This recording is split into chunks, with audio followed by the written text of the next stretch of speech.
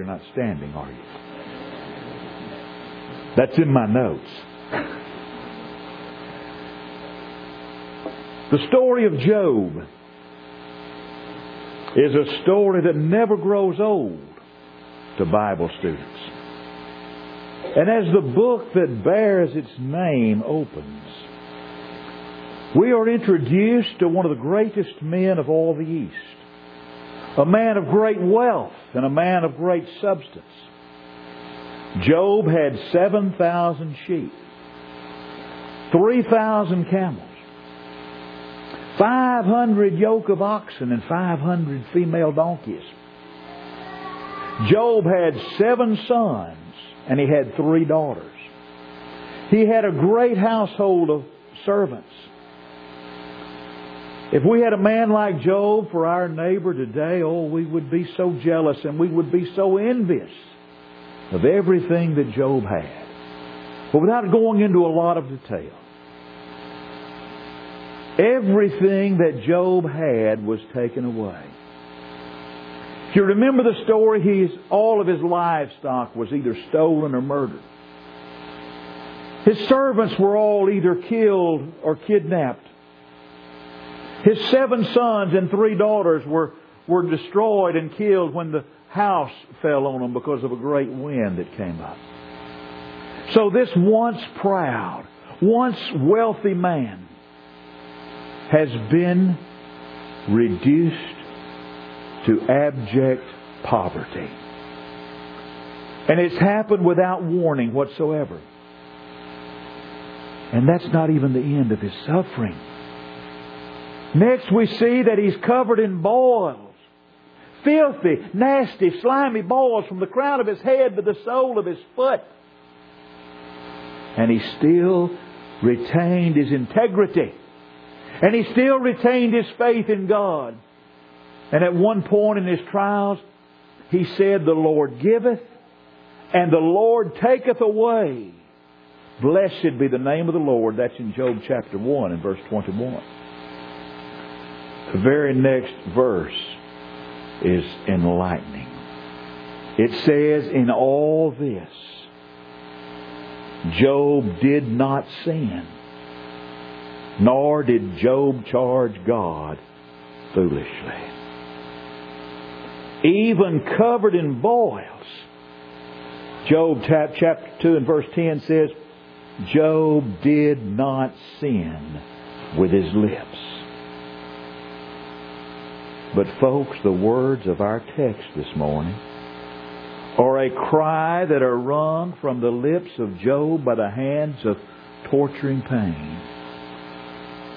It's the cry. It is the wail of someone on the rack, a medieval device of torture. Job's agony is not just an agony of the body.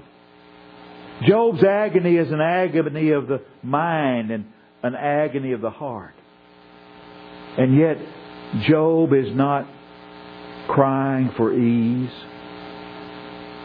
but he's summing up his whole longing in one word. And that longing and that one word is God. Job is certain that if he can find God, nothing else is really going to matter. So he says in Job chapter 23 and verse 3, the text of our lesson this morning, "Oh, that I knew where I might find Him." Oh, that I knew where I could find God, Job said. Folks, that's a sob and it's a prayer. And it's all rolled into one. Job's prayer is unique. And yet it is also in a profound way universal. Because Job's prayer is a prayer that is as old as man. It gives voice to a longing that's characteristic of mankind. In this prayer, We have a hunger that has been and a hunger that is the experience of the most cultured of people. And yet, it is nonetheless characteristic of the most backward and most primitive people that have ever lived. It is the voice of hunger and the thirst of all men. It is an intensely human longing and prayer. Do you remember when Paul went to the city of Athens? Dr. Luke records the events in Acts chapter 17. Athens of Paul's day was the intellectual capital of the world. And those Athenians were as religious as they were intellectual. Because as Paul toured the city, the great apostle was impressed by all the many altars that existed in the city of Athens. In fact, being impressed by all the altars in Athens, the American Standard Version, he said they were very religious people. But as Paul toured the city of Athens, there was one altar, one shrine, that Paul found particularly intriguing. It was an altar with the inscription, "To the unknown God." You see, these people of Athens were a very learned and very cultured people, and they had acquired a vast amount of knowledge, and they'd learned many things. They'd made many discoveries, but there was one important discovery that the people of Athens had not made. They were very religious. And they were tortured by gnawing hungers and burning thirsts. But with all of their discoveries, with all of their knowledge, the Athenians had failed to find God. This longing for God, this desire that Job expressed when Job said, "Oh, that I knew where I could find Him." This desire to find God, this longing to know where God is, belongs to the most enlightened and most backward people that ever walked the footstool of God. We've got this ancient Saint Job expressing his desire to know where he might find God. And in that he's doing and expressing the same thing David does in Psalms 42 and verse 1. Where David says, "As the hart panteth after the water's brook, so panteth my soul after Thee, O God. My soul thirsteth after God, after the living God. When shall I come," he said, "and appear before God?" In that passage, David is longing for God just like the red deer heated in the chase is longing and thirsting after water. This thirst for God, this desire to know God, this longing to know where God is, belongs to the very best of men, and it also belongs to the very worst of men. Now don't go away and misrepresent me, so I don't want you to misunderstand me. Not every man and woman on this earth today, and every man and every woman that has ever lived, is consciously eager to find God. There are countless souls today that have a desire to forget about God altogether. There are souls today, people today, that try every way on the top side of God's green earth they can think of to avoid God. There are people today that have a desire for God that ranks right up there with a root canal. What they want has nothing to do with God. Their heart's desire is not focused on the God of heaven. They want a better car, or a bigger income, or they want more toys in their adult toy box, or they want another drink, or they might want more leisure time so they can travel and see the world. But they have no time and no desire for a higher commitment to the God of heaven. People might differ in what it is they desire, but people are all eager for something that they have not found. And what so many in our world today have not yet discovered is the things of life will not satisfy the deep longings of the soul of man. You remember over in Luke chapter 12, Jesus told of a farmer there. He sought to find a way to satisfy his restless soul. Oh, it had been a great year. He had had a bumper crop. His barns were filled to overflowing. And he looked at all of his treasures. He said, what will I do? I have no room to bestow all of my harvest. I know what I'll do, he said. I'll tear down my old barns. I'll build greater barns. And I'll say to my soul, thou hast much goods laid up for many years. Take thine ease. Eat, drink, and be merry. But if you look in Luke chapter 12, God could find no better name for that man than fool. God said, thou fool. This night thy soul shall be required of thee, and then whose will all these things be which thou possessest? Those hogs being slopped in the far country by the prodigal, they were no doubt contented hogs. They had no tormenting memories that were torturing them. They had no unrealized hopes and dreams to make them restless. But the young boy spreading the slop for those hogs, the boy that had left home, he couldn't live on that kind of fare, because he could not be satisfied with anything less than the plenty that he remembered back in the Father's house.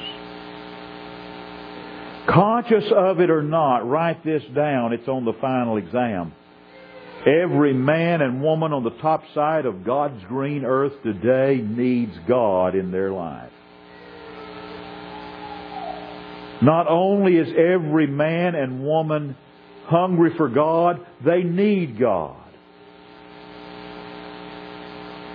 Do you ever hunger for bread? I do. The fact that I hunger for bread is indicative of the fact that my body needs bread. In spite of what my doctor says, my body needs bread, preferably hot and with butter. The fact that I thirst means that I need water. Lots of water. Preferably warm, filtered through coffee grounds. In the same way that my body hungers for bread and my body hungers for water, I have a hunger for God, and that means that I need God. Every man and every woman needs God. I might have everything else in this life. I might have a stable full of automobiles. I see these. You ever watch these house hunter shows? I see people. What's your priority in the house? Well, I need a 4-car garage. I'd settle for one. It doesn't matter how many automobiles I might have. It doesn't matter what kind of a fine house I might live in. It doesn't matter how many closets full of clothes I might have. I can have everything else in this world, and yet if I miss God, life is a starved and futile affair for me. But if I have God in my life, life's going to be a thing of beauty and victory. There is simply no great living without God. Go back with me again to the book of Acts written by Dr. Luke. It's an account of a group of people who are vastly different from the norm. And what have these people in the book of Acts found that makes them tick? There are people that are tremendously alive because they have realized the purpose of Jesus. They've realized that Jesus came that they might have life, and they might have life abundantly. You see, those saints in that far-off day were possessed by an eagerness to share. They went everywhere sharing the good news of Jesus Christ. There were some they went to that, shall we say, made a less than enthusiastic response. But those ancient saints had something. They had a goodwill. They had a zeal. They had a desire that nothing could kill. And they persisted. The love of those early Christians went to the high and the low, the great and the small, the rich and the poor. It went to all men.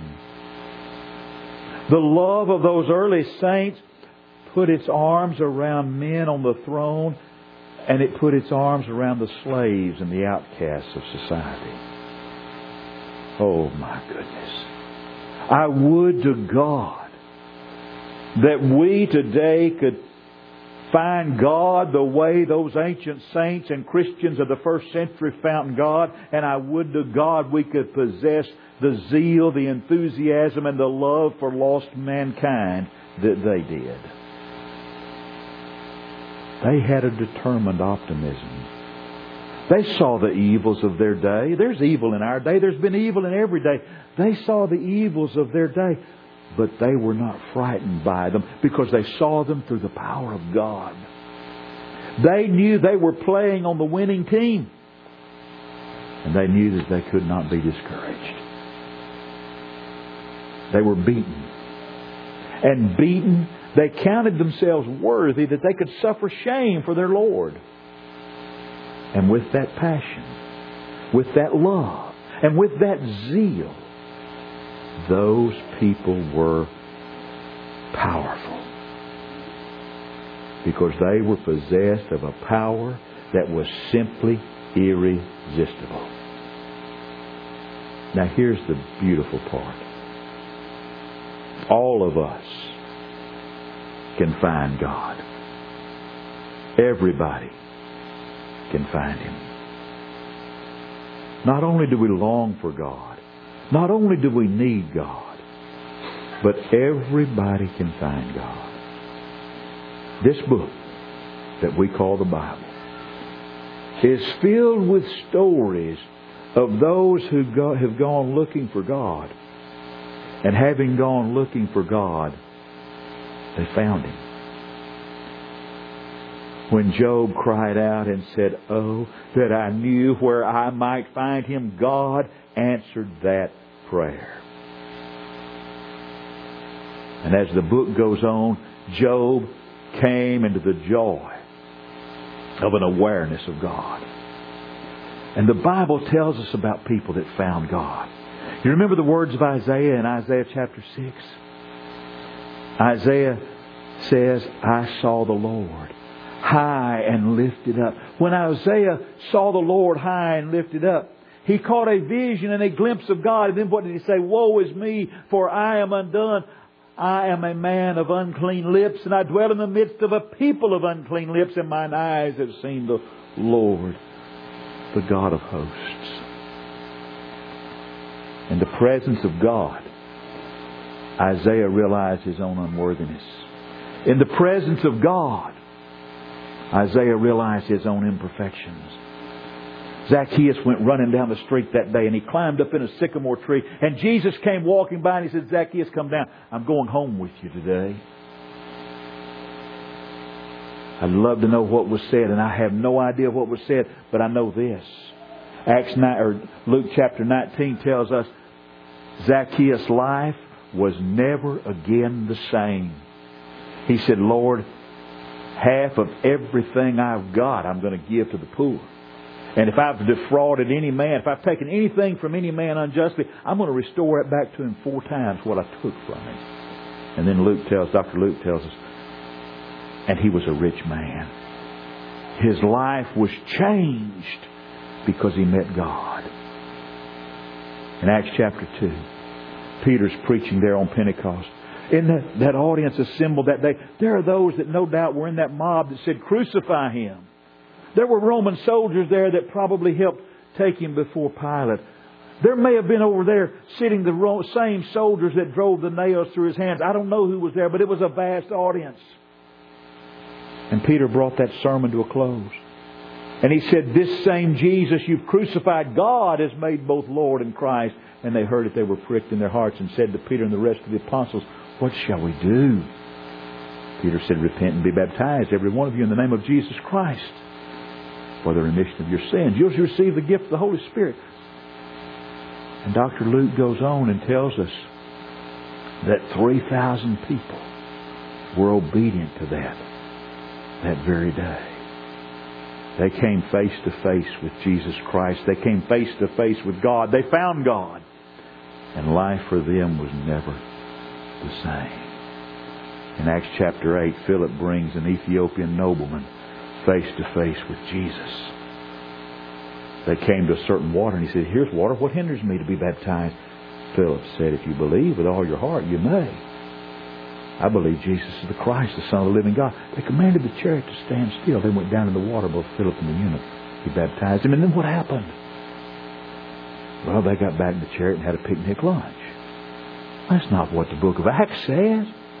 It says, the Spirit of the Lord caught away Philip. The eunuch saw him no more. And that eunuch went on his way rejoicing. Life for him was never the same. And we could just go on and on and on. About Saul of Acts chapter 9 coming face to face with Jesus, and Ananias the preacher coming to him and telling him what to do to be saved. Or in jail in Philippi at midnight, beaten and bloodied and sore and in pain, Paul and Silas singing praises to God. And the prison doors were open. And the jailer rushes in and says, sirs, what must I do to be saved? And they spent the rest of the night preaching Jesus to him. And he and all of his were baptized straightway, Dr. Luke tells us. Life was never the same. When we come face to face with God, life will never be the same. But here's the question. How is life for you this morning? Have you really found God? Is Jesus Christ really a part of your life? Is Jesus really the Lord and Master of all of your life? If Jesus Christ is not Lord and Master of all of your life, now wait for it. Jesus is not Lord and Master at all in your life. And we make Him Lord of our life by submitting our stubborn will to His will. By believing in Him with all of our heart, repenting of sin in our lives, confessing His name, and being buried in baptism for the remission of past sin, and then living life His kind of way. Now maybe you've done all that, but life for you hasn't been lived the way the Lord wants you to. And you need to come back home and say, I want Jesus to be Lord and Master of all of my life. And let brothers and sisters pray with you and for you. I don't know the needs of your life this morning, but this is an opportunity to make those needs known as we stand and while we sing.